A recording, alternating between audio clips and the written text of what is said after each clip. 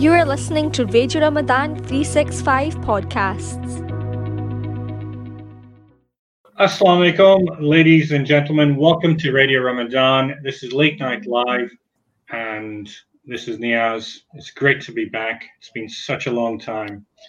I'm just hosting myself, but I've got two wonderful guests today, Dr. Nazim Ghouri, and we have Professor Jason Gill as well from Glasgow University. Two very, very important people who are doing a lot of work behind a topic that we discussed last year. So this show's topic is going to be about why do South Asian people get more diabetes? It's such a prevalent issue, and I think we don't realize how important it is for us to deal with it and how to treat it, etc. But what I'm going to first do is I'm going to introduce Professor Jason. How are you? Welcome back. Hi, Niaz. Great to be back. I think it was probably a couple of years ago that I was on. So really delighted to be here and looking forward to an interesting chat. Absolutely. And I've also got Dr. Nazim Ghouri. Hi, welcome to the show. Hi, Niaz. How you doing? Pleasure to have you both. How have you been since this period as well, Nazim? It's been a crazy pandemic as well. Yeah, the reality is COVID isn't going to go away. It's about learning to live with it. But I think there's always going to have to be a common sense element in terms of what you do and how you do it.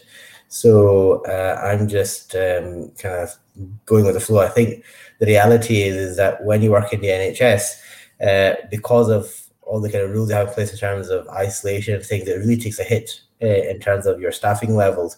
And you start to realize, well, hang on a sec. If COVID isn't as severe as it is or as it was, maybe we should be a bit more pragmatic with the rules, because the reality is patient care suffers when we don't have enough staff to do our job. But that's a different talk for a different day. Absolutely. Sounds like you've been through quite a serious time in terms of what's happened. It's not a laughing matter at all, unfortunately. But hopefully the worst is over now, and it is a serious topic that we have today. But before we join that one,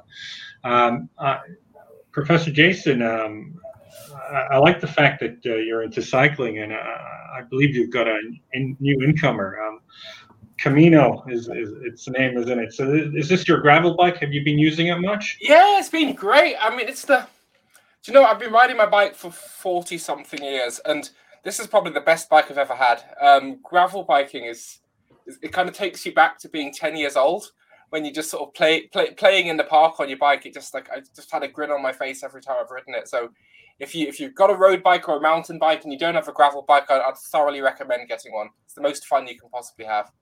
Brilliant. I know Dr. Nazim also has a bike. I think I love that both of you are into sports and fitness, and that's why you're both here today. So, we're going to explore that. I'm known as the bike whisperer, as in I try to help a lot of people get onto bikes, get into some form of sports and fitness. So let's start our discussion today. Why is this South Asian community of ours so prevalent to diabetes? Who would like to start? Yeah, so thanks, Ned. So I guess what do we know? So if you're South Asian, you've probably got 3 to 4 times the risk of developing diabetes compared to if you are white European. And we've been doing some work with Nazim and Professor Naveed Sattar for, I don't know, more than a decade now, probably 15 years or so, to try and understand why that's the case. And there's a number of different things which are probably happening together. One thing that we think is probably not the case, at least from the evidence we have so far, is it probably isn't a genetic difference. So when you look at the studies looking at genes which predict risk of diabetes, what we find is if you look at South Asian populations and populations of white European descent, you've got the same prevalence of the genes which increase risk. So you don't have more of the genes which increase risk of diabetes, and the effect of those genes on diabetes risk seems to be about the same. So it's not an obvious genetic factor. There might be a factor around early life events. So there is a hypothesis that what happens to you in early life, so before you're born, when you're in utero, and also in the early years of life, can actually program your body so that in later in life, in adulthood, it changes your risk of disease. And this might be things of having poorer nutrition when you were younger, which might prime your body to sort of suck in all the nutrients possibly, and mean that you put on fat more readily. So that's a possibility. Again, there's not super strong evidence on that. One of the things that we're exploring is whether there's differences in the capacity to store fat safely between different ethnic groups. Because if we think about how we store fat, so fat is really, really helpful. It's a store of energy. It releases hormones which regulate your health. But there comes a problem when you've got too much of it. And the fat that you store under your skin is perfectly safe. What happens is if you fill up the fat stores under your skin too much, and you don't have any capacity to store fat safely under your skin, the fat starts to go into places where it shouldn't go. We call it ectopic fat. So this goes into what we call visceral fat. So this is fat which surrounds your internal organs, and also goes into other places like in the liver and the pancreas, which is the organ which secretes insulin, which controls your blood sugar. And we've done some work to suggest that South Asians probably start storing fat in the liver at much, much lower body weights than white Europeans. So for the same level of total body fat, South Asians appear to store more fat in the liver. And there is increasing evidence that fat stored in the liver is really, really important for tipping somebody over into diabetes. So for the same level of fat, South Asians appear to store more fat in the bad places, really. There's also a story around fitness. South Asians appear to have, on average, I know you're very, very sporty and very active. On average, South Asians have a lower level of fitness, something we call maximal oxygen uptake. So this is the ability of your body to use oxygen to do work. If you have a high maximal oxygen uptake, you're good at running fast for long distances or cycling for long distances. So people that can run a 10K fast have a high level of fitness. And on average, fitness is a bit lower, about 20% lower in a South Asian compared to a European. That's not saying every South Asian is less fit than every European, but I'm saying on average in the population there is this difference. And that seems to be associated with increased risk of diabetes.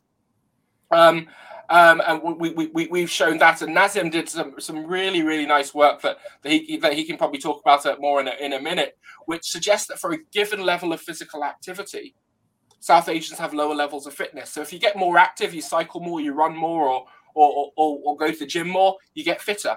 And that's true whatever ethnic group you're in. It's true in South Asians, it's true in white Europeans, it's true in black populations.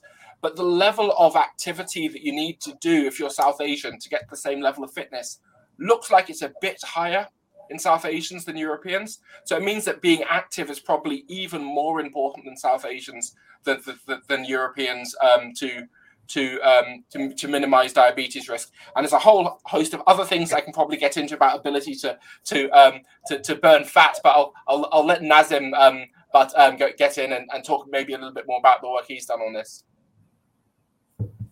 So, do you want to come in, Niaz, or do you want to ask anything else? Yeah, please. No, please do. I think this is very important, in trying to get our audience to be serious about, the work you're both doing, have been doing for so many years now. So please go ahead. Thank you. So I think the point you mentioned is almost two aspects. One is we're less fit. I say we as being someone of a South Asian background collectively. And then the other thing is that if you want to address level of fitness, you probably have to do more. It's not all doom and gloom, and that perhaps our cancer rates are a bit less when you look at other aspects of disease and things. So it's like anything. Your ethnicity or your genetic pool may benefit you in some areas and maybe less advantageous in others, particularly if the environment manifests certain aspects of your genetic makeup. So in relation to, for example, physical activity, it may be that for, say, if a European has to do 150 minutes to get a given level of cardiometabolic benefit, as a South Asian male, you may have to do a good 90 to 100 minutes over of that. Collectively, if you combine men and women together, you're probably looking at about 60 to 70 minutes more on a week to get that metabolic benefit. Remember, as Jason mentioned, this is not for each individual. This is a collective assessment. So some individuals may vary in that, and sit in that there'll be some Europeans who have to do more, some South Asians that need to do less. But the general rule is you follow the advice and try and do the bare minimum that's expected of you, but probably try and do more. And I think within that as well, when you analyze the data, it's not even just being active, it's in moderate to vigorous physical activity, and kind of probably doing as much of that level of activity, even if it involves doing it in bursts of 10 minutes or more. So you want to do those types of activities. So whilst you might say I'm out walking 10 miles a day, but what pace were you walking at is very important to factor in. Walking is good for you, it'll help, but if you're walking at a pace, where if you and I now are walking and having a conversation, we're struggling to have a conversation and walk at that pace, that's probably the level you want to be at when it comes to the speed of walking, if you want to get the metabolic benefit we're talking about. So that's the minimum that you want to do. Likewise, if you're cycling, probably the same. You don't want to just kind of be leisurely cycling, which is fine. But if you want to get the benefit, you're probably going to go at a pace where, you and I are probably struggling to have a conversation and doing the physical activity at the same time.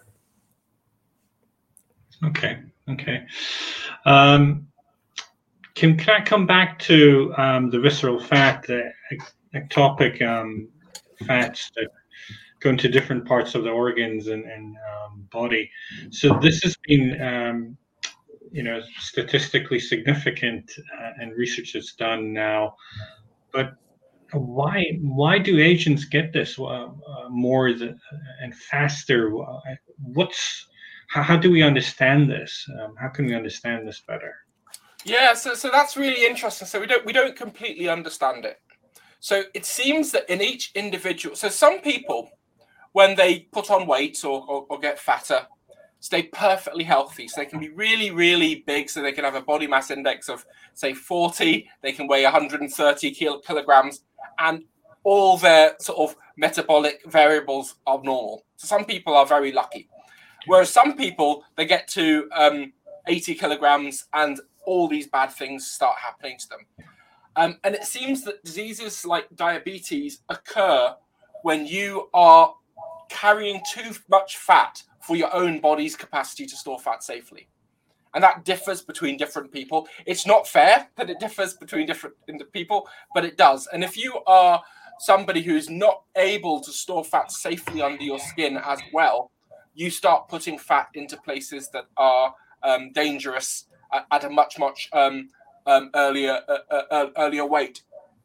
And we've done some work where we try to understand the processes of making new fat cells within and the process of the fat cells sort of growing and expanding. So we've done a little bit of work with that. With Dr. James McLaren did that for his PhD. To try and understand what's different in South Asians compared to the average European, average South Asian, which might influence that. One of the things that James did, which was a really, really neat study, and Nazim was involved in this too, was we were trying to understand more about why gaining weight might be worse for you if you're South Asian compared to if you are white European. So we got some young, thin, fit white Europeans and young, thin, fit South Asians. So these are people on average aged 23 years old, body mass index of 23, so it's right bang in the middle of the normal weight. And what we did is we tried to get them to gain about 5 kilograms in body weight. So what we essentially did is got them to drink fizzy drinks and eat ice cream and eat pizza for 6 weeks to try and get them. So we gave them extra food. We did all the things that they're not meant to do to try and get them to gain weight. And what we did before and afterwards is we did some very detailed measurements. We put them in what we call an MRI scanner. So this is a scanner which measures the level of fat in your body, but also measures where it is. So you can actually measure all the fat on the inside as well as fat on the outside. You get this picture of your body. Mm-hmm. We looked at the way that their body responded to eating food. So we fed them a meal, and then we looked at the levels of sugar in their bloodstream, how they went up after meal, and insulin, which is the hormone which controls your blood sugar levels, and also the levels of fats, triglycerides in bloodstream. We looked at how what happened there. And we also, using a needle, took a little fat sample, a fat biopsy from their tummy to try and understand a little bit more about the fat cells. So we did this before, and then we got everybody over 6 weeks to gain these 5 to 7 kilograms, and then we measured them again. And what we found was really, really interesting. So if you are a young, fit, lean European, so in your early 20s, normal body weight, and you put on 5 kilograms, nothing bad happens, right? So they basically have this capacity to get a little bit unhealthier and gain a bit of weight and metabolically remain healthy. Whereas if you're a South Asian and you're young, fit, and lean, and you gain those 5 kilograms, bad things start to happen. So we saw that the increase in insulin resistance. So this is insulin resistance is saying that your insulin is working less effectively at controlling your blood sugar level, was 3 times as great in the South Asians compared to the Europeans for the same change in weight. So a 5 kilogram increase in weight if you're European, if you're young, fit male, doesn't do anything bad, but bad things start to happen if you're South Asian. So we're currently interrogating the data a little bit more to try and understand why that's the case. But it seems that the buffer that you've got to gain weight before you get metabolically unhealthy in a South Asian is much, much smaller than if you're in a white European. It's not fair, but that's the biology and that's the reality. So it means that if you're South Asian, you probably need to be even more careful about trying to maintain your body weight and not put on weight as you get older, because that's one thing that happens to everybody. Your weight drifts up over time. Most people are heavier at the age of 40, 45 than they were at 20. And I think it's really, really important to try and minimize that gain if you're South Asian. Would you say, so you would start worrying even if it's just a couple kilos of extra weight? So I think the important thing to understand with this is that it's probably thresholds and set points. In the same way, diabetes risk goes up as your BMI goes up far greater in a South Asian compared to European. It's probably because the definition and cutoffs for BMI for white people isn't really applicable to people who have a South Asian descent. I have this conversation with Naveed a lot, and generally our organs are just that bit smaller. We're smaller machines. So if you're kind of using the kind of exact same kind of testing mechanism on a South Asian European, it might not be sensitive enough. So it may be, rather than having a BMI of 25 as a cutoff for becoming overweight, the BMI should be, say, 23 and a half. So based on, like, for example, the study done by James, you probably would have needed someone, a South Asian of a BMI of 21 compared to a European of a BMI of 23. You might have seen similar responses metabolically because you're in the safer zone. You're more in the safer zone. With a BMI of 23, you're almost entering the danger zone. You're literally at the cusp. So part of it is that we're probably designed to be leaner overall. And part of that just might come back to the fact that, look, most of the people who have migrated from South Asia, access to food is probably, although now might be a bit kind of polarized, generally they have a better access to food. You're farmers, you've got the climate is such that you've always got access to carbohydrate. You don't need to eat in store. You're always accessing food, and the type of work probably you're doing is quite labor intensive. So you're burning what you're eating. So your makeup 60, 70 years ago and what you did was optimized based on your climate, your genes, etc. Whereas people perhaps of European descent, hunter-gatherers, if you go back to, they're designed to store because food might not have been a bit few and far between. They have harsh winters. So their body is designed perhaps to reflect that. And now what's happened is our environments are very similar. In fact, there's probably very little difference. In fact, there might be an argument to say that the environment in South Asia is probably more adverse than it is here because of, we have gyms here, people are encouraged to cycle, walk. It's not as overcrowded, so you can do it.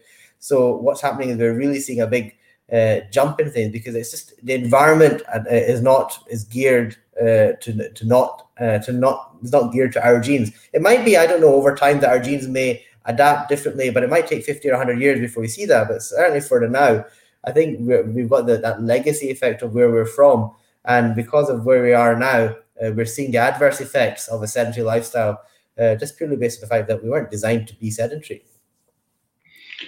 And in terms of the variants that they've seen in type 2 diabetes as well, there's a complexity of how it's linked to the skeletal pancreatic functions, and our metabolism as well. So, is there like this complexity from what I'm trying to understand from what I've read is the gene that's affecting the insulin production in the pancreas overlaps with the gene affecting the use of insulin in the muscles. so that so there's lots of genes. There's lots of genes that are involved. So I guess, I mean, you raise a very important point here, because there's two things which need to happen to get somebody to develop type 2 diabetes. So let's go back to sort of the basics. So when you eat food, what happens, which has carbohydrate in, the carbohydrate causes your blood sugar levels to rise. And then what happens in response? There's signals which go to, which stimulate the pancreas to secrete a hormone called insulin. And what that insulin does is it brings your blood sugar levels down. Okay. So what happens when you're insulin resistant is the insulin doesn't work so well at bringing your blood sugar levels down. So in response to the same meal, the pancreas has to work a bit harder, secrete more insulin, and so a greater amount of insulin is needed to bring your blood sugar levels into the normal range. So that's what insulin resistance is. And on average, South Asians are a bit more insulin resistant than white Europeans. So in response to keep blood sugar levels under control, South Asians' pancreases need to work a bit harder and secrete more insulin. And the reason for that is aspects to do with how well the muscle can actually sense insulin.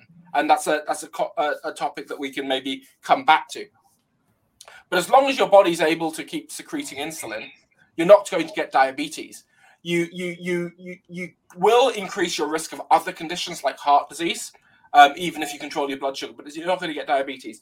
But what actually ticks you over to getting diabetes is your pancreas being unable to keep secreting this high level of insulin.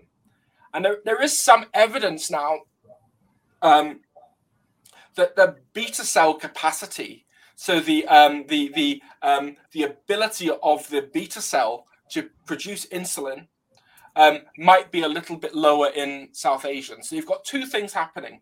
One is the amount of insulin you need to secrete might be higher because the muscle is more resistant to the effect of insulin. And the second is the capacity to produce the insulin that's needed is lower. And those two things are regulated differently. And I think there's now increasing evidence that this ability to actually produce the insulin might be different between ethnic groups. And some of this might be related to these early origin effects I talked about. Because if when you're developing, you've got poorer nutrition, your pancreas might be a little bit smaller.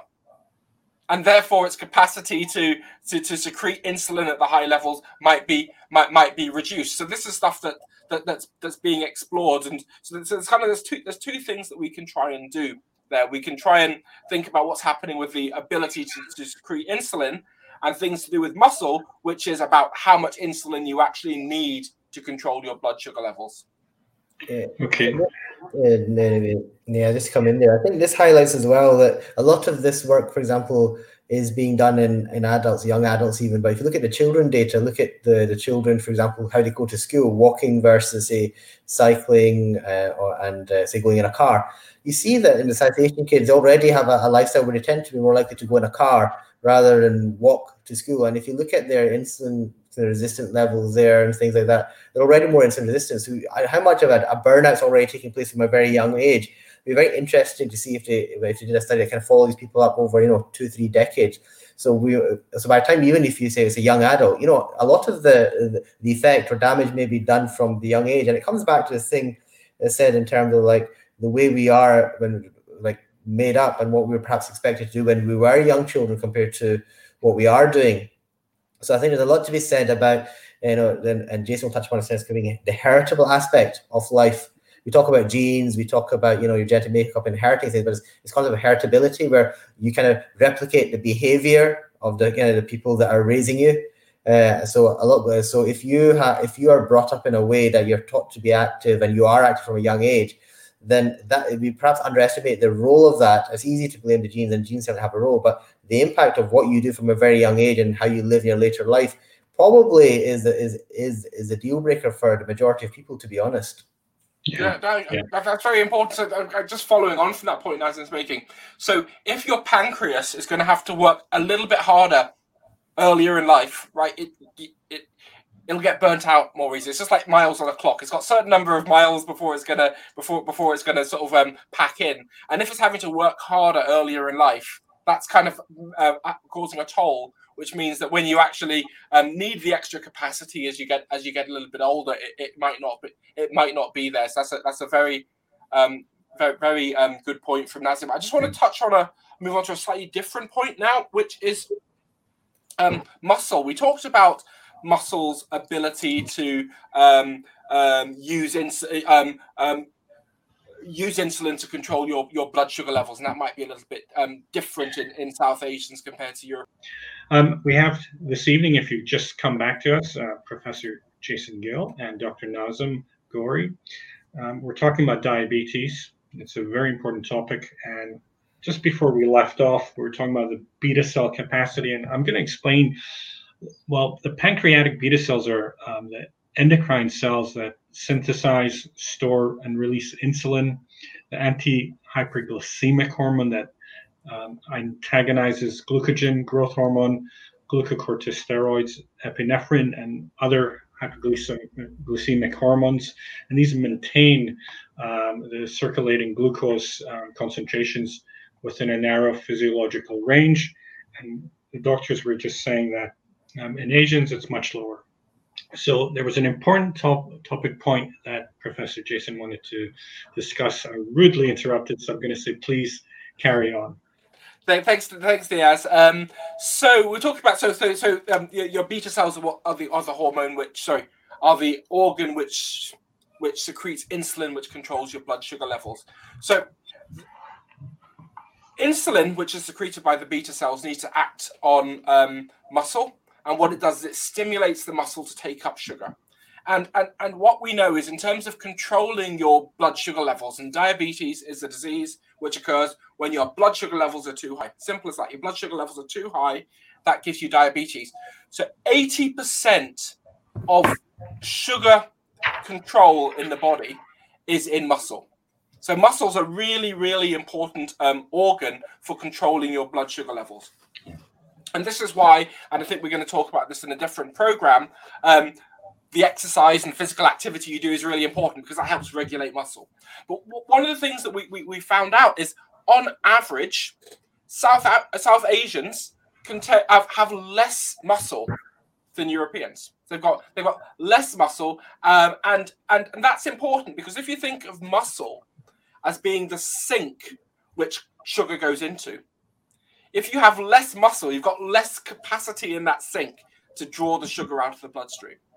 And we know that on average, South Asians have less muscle, and this seems to be one of the factors which relates to risk of diabetes. And another thing that's related to muscle and size of muscle is muscular strength.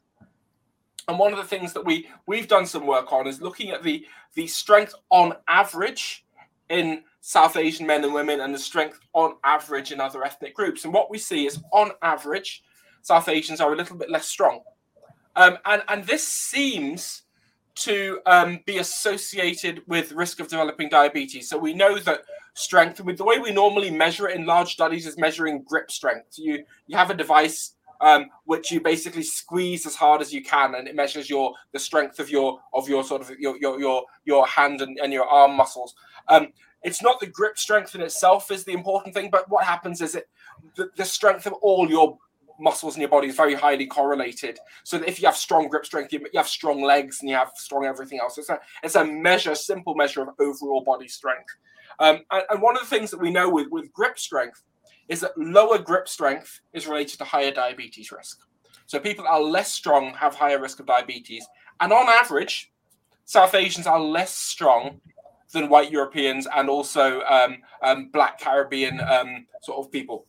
So, Jason, just to ask you a question there, is that adjusted for the amount of muscle mass the person has, or was that adjusted for anything to make it comparable? So we can look at it in two different ways. We can look at the absolute amount of strength, so how strong your muscles are, and we can also do various adjustments. So we can look at the strength per kilogram body mass. So you can adjust it for body size, and either way, you see this difference. So a bit like our fitness data, that even when we adjusted for lean mass for our fitness data, we still showed there was a difference, just to make sure that it wasn't the fact it was less muscle then. So that's important for our listeners to appreciate, that we do adjust for these things that already we're different in. Yeah. So thanks, Nazzy. That's a very it works. So you can either way. You see that difference. So one of the things that we did some sort of a statistical modeling type analysis, and you said, well, if you take every South Asian adult who has strength which is lower than the average, so lower than the 50th person out of 100, and you make them as strong as the average person, so you don't make them super strong, you just say everybody who's less strong than average, you make them as strong as average. What you find is if you take, you would reduce the number of diabetes cases by 4 people in every 100. So if you take 100 people that are South Asian, it's about the same number in men and women. I think it's 3.9 in one sex and 4.2 in the other. And I can't remember off the top of my head which round it is, but about 4. So you take about 100 South Asians, right? And you'd get everybody who is less strong than the average person, and you make them as strong as the average person. Out of that 100, you would reduce the number of cases of diabetes by 4, which is huge. So you'd reduce 4 cases of diabetes per 100 people if you get everybody who is less strong than the average and just made them as strong as the average. So we're not making people into super athletes, just making them just average. That would reduce risk. I think that's a really, really important thing. It's one thing that we maybe don't really think about. We talk about you become physically active, you ride your bike, you walk, you run. One of the things we don't really think about is making our muscles stronger is probably also going to have an effect on our risk of developing diabetes. So just to build on that, Jason, just to give people context, when we talk about taking tablets for different conditions, so we talk about taking cholesterol tablets, for example, or taking certain tablets for diabetes to kind of reduce your risk of something, we often talk about numbers needed to treat. And you might find that, a lot of good tablets, we say you need to maybe have 25 to 30 people taking a tablet to get that benefit. This is exactly the same. So 4 in 100 is 1 in 25. So if someone is to offer you a tablet to do the same, you say that's a pretty good effect of the tablet in terms of if you were to say this tablet reduce your diabetes risk by 4 in 100 people would get it. So what we need to understand is that from a number need to treat, if you were to compare it to a drug, it'd be like the equivalent of having a pretty good drug out there in the market. So this is how to help understand what Jason is saying. Yeah. It seems like some very, very great points. And I wanted to add, because we're saying why are they getting diabetes? Why is there this high risk? And I had read, and I'm going to add to your point. So urbanization and modernization of society. So that's less walking, less biking, etc., and physical activities in Asian countries, but also here in the West. And 50% of these adult men that they looked at in Asian countries, they smoke regularly, which is associated with higher abdominal fat and a 45% increased risk of developing diabetes. So it's these additional things people don't look at. It's another thing, white rice and other refined grains, which are linked to increased risk of diabetes, make a large proportion of Asian consumption and energy intake. Unhealthy trans fats, saturated, palm oil, etc.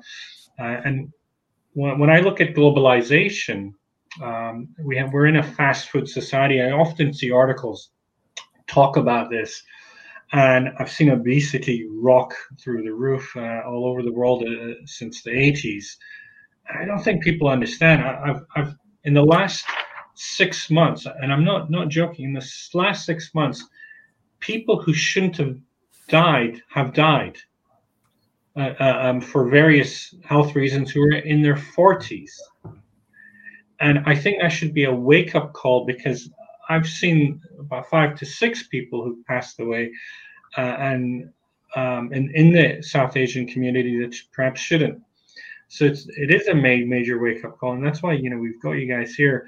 And when I've looked at one thing that you've mentioned, Professor Jason, is poor nutrition when is not looked at in Asian countries like India. newborns have a lower weight in India than white Caucasians in the West.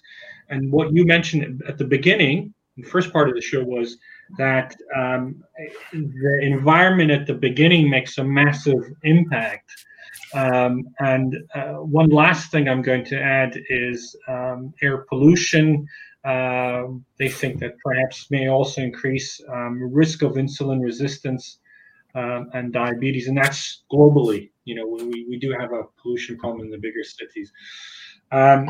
What are your thoughts to some of these additions of why diabetes occurs? Yeah, so thanks, Diaz. I think that's all really, really important. So we live in this context of this environment which is changing. So the world that we live in now is very different from 30, 40 years ago, certainly very different from 50, 60 years ago, where it's really easy to get access to very palatable food that tastes nice, and you kind of we're programmed to want to eat these foods which have high fat and high sugar. That's because our genes grew up in a time of scarcity, so we're programmed to want to eat those foods. And when they're highly available, the natural thing is, yep, you want that. You always want to eat a donut when you see a donut there, and if you don't eat it, you're cognitively thinking, I shouldn't eat that. That's the reason that you don't eat it. You think, oh yes, I'll eat that, but the only reason you don't eat it was probably not a good idea to have that, and certainly not a good idea to have the second one. So we constantly have this environment which is kind of pushing us to do things which actually give us pleasure and our body, but are probably not the best for that. And so we've got this mismatch between what we evolved to do. We evolved where food was relatively scarce. We had to move around quite a lot to actually just do daily things to get our food, and we don't have to do that now, and things have been made easy for us. So that's a problem around the world. The case about pollution, it seems to be air pollution seems to be bad for almost every single body system. So it's just bad news in the whole across the board. And I know in many cities in India, because of urbanization, large populations, and the need to create energy, there is a huge pollution problem. And this might be one of the things where lots of things align, because we've got this climate crisis, so we need to sort of move away from fossil fuels, which actually are polluting. We've got the energy cost issues now, and so what might happen over coming decades, I hope, is that all these things align, and air pollution might drop. So that might become a little bit less of an issue in the future. This is me with my optimistic hat on. But one of the things that we see is that while these things about the change in our lifestyle, so we don't need to be as active, we drive our cars everywhere because people have them, they're more affluent, and we eat foods that taste nice, but might not be so good for us. While these things are overall not good, there seems to be differences in how bad these things are for different people. So some people, like, remember I talked about earlier, this person's 130 kilos and perfectly healthy. Some people are lucky enough to be able to get away with it, whereas other people are less lucky. And having this poor environment has a much bigger adverse effect on their health. And unfortunately, the evidence looks like South Asians are one of these groups of people who, when you have this adverse environment, it has a bigger adverse effect. I talked about this, the data from James McLaren's PhD showing that a 5 kilogram increase in body weight had a much bigger bad effect if you're South Asian compared to a European. So we all live in this environment. The consequences of this environment is different in different people. I mean, I know, for example, so for me, both my parents have type 2 diabetes. So what that means is I've got a 90% lifetime risk of developing type 2 diabetes. So it's a really, really high risk. So for me, it's really, really important that I try not to get too fat, try to keep active, and do that. And it's more important for me to do that than somebody that doesn't have that family history. And it's exactly the same with different ethnic groups. That certain ethnic groups have to work a little bit harder because of the cards that they were dealt biologically. And I think being aware of that is really important, because if you're aware of that, it gives you power and agency to actually do something about it. I'd much rather know that's the case, know I need to work harder, than not know and then have some adverse health conditions hit me and not being aware that I could have done something about it. Yeah, and just to come in, just to kind of give you a clinical slant to all, getting diabetes in and of itself is not the issue. It's getting diabetes at an age where you can develop complications that will impact your life in terms of either your ability to do things. For example, if diabetes affects your eyes and you need your eyes to drive or do your job and you have to take early retirement, or you lose your social mobility, or for example, the risk of having a heart attack or a stroke, which potentially have fatal consequences. If someone says to you, you're going to get diabetes, but you're going to get it at 70 say, instead of 40, most people would buy that. So I think you have to understand that diabetes will never go away. But if you're getting it at an age or stage in life where, the complications don't really make a difference to you, because by the time you get complications, your biggest risk of anything would be your age, then that's what we're trying to explain to people, that if you can make changes in your lifestyle and live in a way that you don't get diabetes early, that has an impact on your, your quality of life, your working life, then that's a win. I think if you're unrealistic in what we're trying to achieve, so you'll never get diabetes, then obviously that's not right. It's about making expectations real. So as a clinician, what I'm trying to say is, I don't want you getting diabetes in your early 40s or even your 50s. But if you get diabetes later on in life, that's less of an issue. So let's try and live life so that you can actually make the most of those years that really matter to you. And also, you're not going to create a situation where you perhaps have disabilities or problems in later on in life, where you want to enjoy life as well and reap the rewards of your hard work. Another thing that I want to come in with, and I'm going to be a bit controversial here, is that we've alluded to the fact that South Asians perhaps not very good with carbohydrate, maybe smaller engines, burning out. There's probably a subtle public health message in terms of when it comes to physical activity and doing more, that maybe the calorific content that we should be consuming in South Asians should be less. So for example, if you're saying 2,000 for a female and 2,500 for a male in general, maybe things should be tempered down by 10%, 15% because of that increased metabolic risk. Now, I'm bringing this out there to say, look, it's about thinking in terms of how we can make those sustainable changes. So if somebody knows that they should be eating less in the same way that they should be doing more, and that for them they should be doing that, now hopefully the data will come out and support that in due course, then what you're doing is you're rather than kind of being reactionary to all, you're being proactive to it. So for example, if you tell someone these foods are bad for you, if you lose your motivation to do something, or you say, well, what's the point? Then you're not going to engage. But if you say, it's not about avoiding certain things, but it's doing less or having less of certain types of food, but you can still have it. Like say with anybody, if it's all the calories and trying to brought it as a headline, then I think there's the way we package public health messages maybe needs to be looked at. So for example, you say 1,500 or 1,750 for a female, 2,000, 2,250 for a male, then that little deficit in calories, which will build up over time, is perhaps what we should be thinking about. So that's about, it's achievable. If I tell you, Niaz, go lose 5 kilos in weight, you're going to give me 2 fingers. But if I say to you, Niaz, look, cut your calories by 2. For you, the recommended daily amount is less, and this is what's expected of you. And not only that, but say your kids do that as well, then you won't know any better. So I think sometimes you have to think, the long game as well as we start acquiring the data. Absolutely. I'm in the next show. I will be, discussing and bringing that out in terms of the diabetes and lifestyle, because I did lose a lot of weight, but we'll come back to that. In terms of, you're talking about, the whys of diabetes, but it's like maybe you have to talk about the symptoms, like what can happen.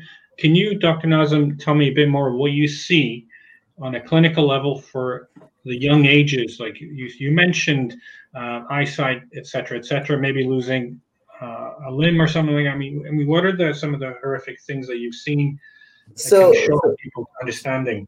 So generally what I say, you have to split your diabetes into kind of the acute or the kind of symptoms of high blood sugar, which make you feel a bit unwell. So for example, if you understand that insulin is like a key, it's a key that allows sugar to enter muscle and fat cells. And without that key, the sugar can't enter the cells. And what happens is, as a result of it, your body behaves as if there's no glucose. And therefore it starts creating all these pathways in the body to try and raise the blood glucose levels, because your muscles or whatever aren't getting it in, even though it's there. It's an accessibility thing. And when you're insulin resistant, you need more insulin to get the same effect. So if you imagine you have this initial insulin resistant state, which is what Jason talked about, and that you need more to get a desired effect. Then over time, because you're burning out, you just don't have enough to meet the demand. So if your body's compensating, it'll compensate to a degree you won't know about it. But then if the compensatory mechanisms are being affected, then your sugar levels start rising. Now, when they get beyond a certain level, then you will start getting certain symptoms. And by and large, these symptoms are reflective of the fact that there's too much glucose in the blood. The glucose comes out in the urine. With that, it brings extra fluid out. So you start passing more urine. You get thirsty. You drink more. And despite doing all this, you're losing weight because your body is behaving as if there's no sugar. So it starts breaking down muscle and fat to get the energy. And as a result of that process, you start losing weight. You start finding that your muscle mass goes down. You become like a toffee apple. You're going to have your legs get very thin, but you might not be losing too much from your tummy. And you might find that your vision starts getting a bit blurry because your lenses in your eye are kind of water-based, and the sugar content affects the diffraction of light and things like that. And these are symptoms that people will often kind of present with to their doctor. They might get thrush around the genitals because, again, sugar is coming out in the urine, and that residue is a breeding ground for fungal infection, for example. These are how you might initially present. Now, once you've got over the treatment of these initial stages by controlling the blood sugars through whatever means, combination of diet, lifestyle, tablets, or potentially even insulin initially, you then have the issue of the damage that the blood sugar can do to your insides, but you won't necessarily feel it. So if your sugar is sitting at 9 or 6, you probably won't feel a difference, to be honest. You won't know. But your blood vessels in particular, the very small ones that supply your eyes, your kidneys, and feet will. And that's what happens when we look for complications. We're looking at this end organ damage from that these blood vessels supply. So, for example, your eyes, the blood vessels in the eyes start getting affected. It might be get a bit more wiry. They might get a bit narrowed. You might kind of get deposits of cholesterol. That might affect parts of your vision, your night vision, for example. When it comes to your feet, there can be a dual aspect to things. So, for example, the nerves that supply your feet, the blood supply to these nerves get affected, so your feet aren't as sensitive to feeling the ground around you. So you then, as a result of it, you might get an ulcer because you've stood on something, not realized it, walked on a bit more, damaged your foot more. And these ulcers can get quite deep, and because of the sugar as well, they might be difficult to heal. And if they don't heal, or the infection gets very deep or affects the bone, or the blood supply isn't adequate for healing, you may have to lose that part of the limb or that limb. When it comes to your kidneys, for example, again, the high sugar going through the kidneys can have its own damaging effect to it. Then the blood supply to the kidneys as well, if that's impinged. So as a result of it, if your kidney function starts declining, you're not able to filter out waste, and dialysis becomes something that's quite real. In fact, one of the most premature causes of dialysis is actually diabetes, and about 1 in 4 to 1 in 5 people who are on dialysis have diabetes. So it's an unholy alliance. So this is why we're talking sugar. It's not so much the fact that at 6 or 9 your blood sugar level you feel much different. It's not that. Yes, if it's 16 and 17 you'll feel unwell, but it's that long-term effect of things, and that's why we are trying to prevent these things from happening. Thank you very much, Dr. Nazem, for that information. I'm going to pass it over to Professor Jason. There's a wonderful Dr. Angus Sterling who will join us in the last show we're going to do.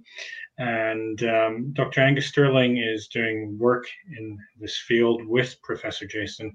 If you could briefly let us know what he's doing, and I'm going to plug in his email address, and we'll do it again because I think people should perhaps write in to him because we're that you guys are looking for help from the community. So it's Angus, ANGUS .Sterling, like the city Stirling, at glasgow.ac.uk. So Professor Jason, why am I plugging him? And if you could tell us a little bit. Thanks, Niaz. So we're doing some work to try and understand a little bit more about why South Asians get more diabetes. We're really trying to focus on what's happening in skeletal muscle, in the muscle in your legs and the muscle in your body, to mean that the muscle is less able at taking up sugar. So we're doing a really interesting study where we're doing some very detailed metabolic measurements we want to study men. We're only studying men who have slightly higher risk of developing diabetes but don't have diabetes. And what we're going to do is do these very in-depth measurements within of the way that the body responds to insulin. We're also going to take very small muscle samples from the leg to try and understand what's happening in terms of the genes and the regulation of different aspects of the muscle. And then what we're going to do is in half of the people, give them an exercise training program to see how we can improve these factors within the muscle. So it's a really important study. We're looking for South Asian men to take part. We're going to randomize people to either doing an exercise intervention or not, but it's going to be for 12 weeks. But even if you're not randomized, you will still get an opportunity to do the exercise intervention at the end. And I'm getting the wrap up from Niaz. So thank you very much for having me, and I'll pass over to Niaz to finish. Thank you so much, ladies and gentlemen. Thank you for listening. Please remember, we will come back. We will come back for another show on diabetes and lifestyle with both of our guests. It'll be coming probably the next day. So thank you for listening tonight. Please return for our next installment. Have a beautiful and wonderful evening, and look after yourselves. Allah Hafiz, Khuda Hafiz. Thank you.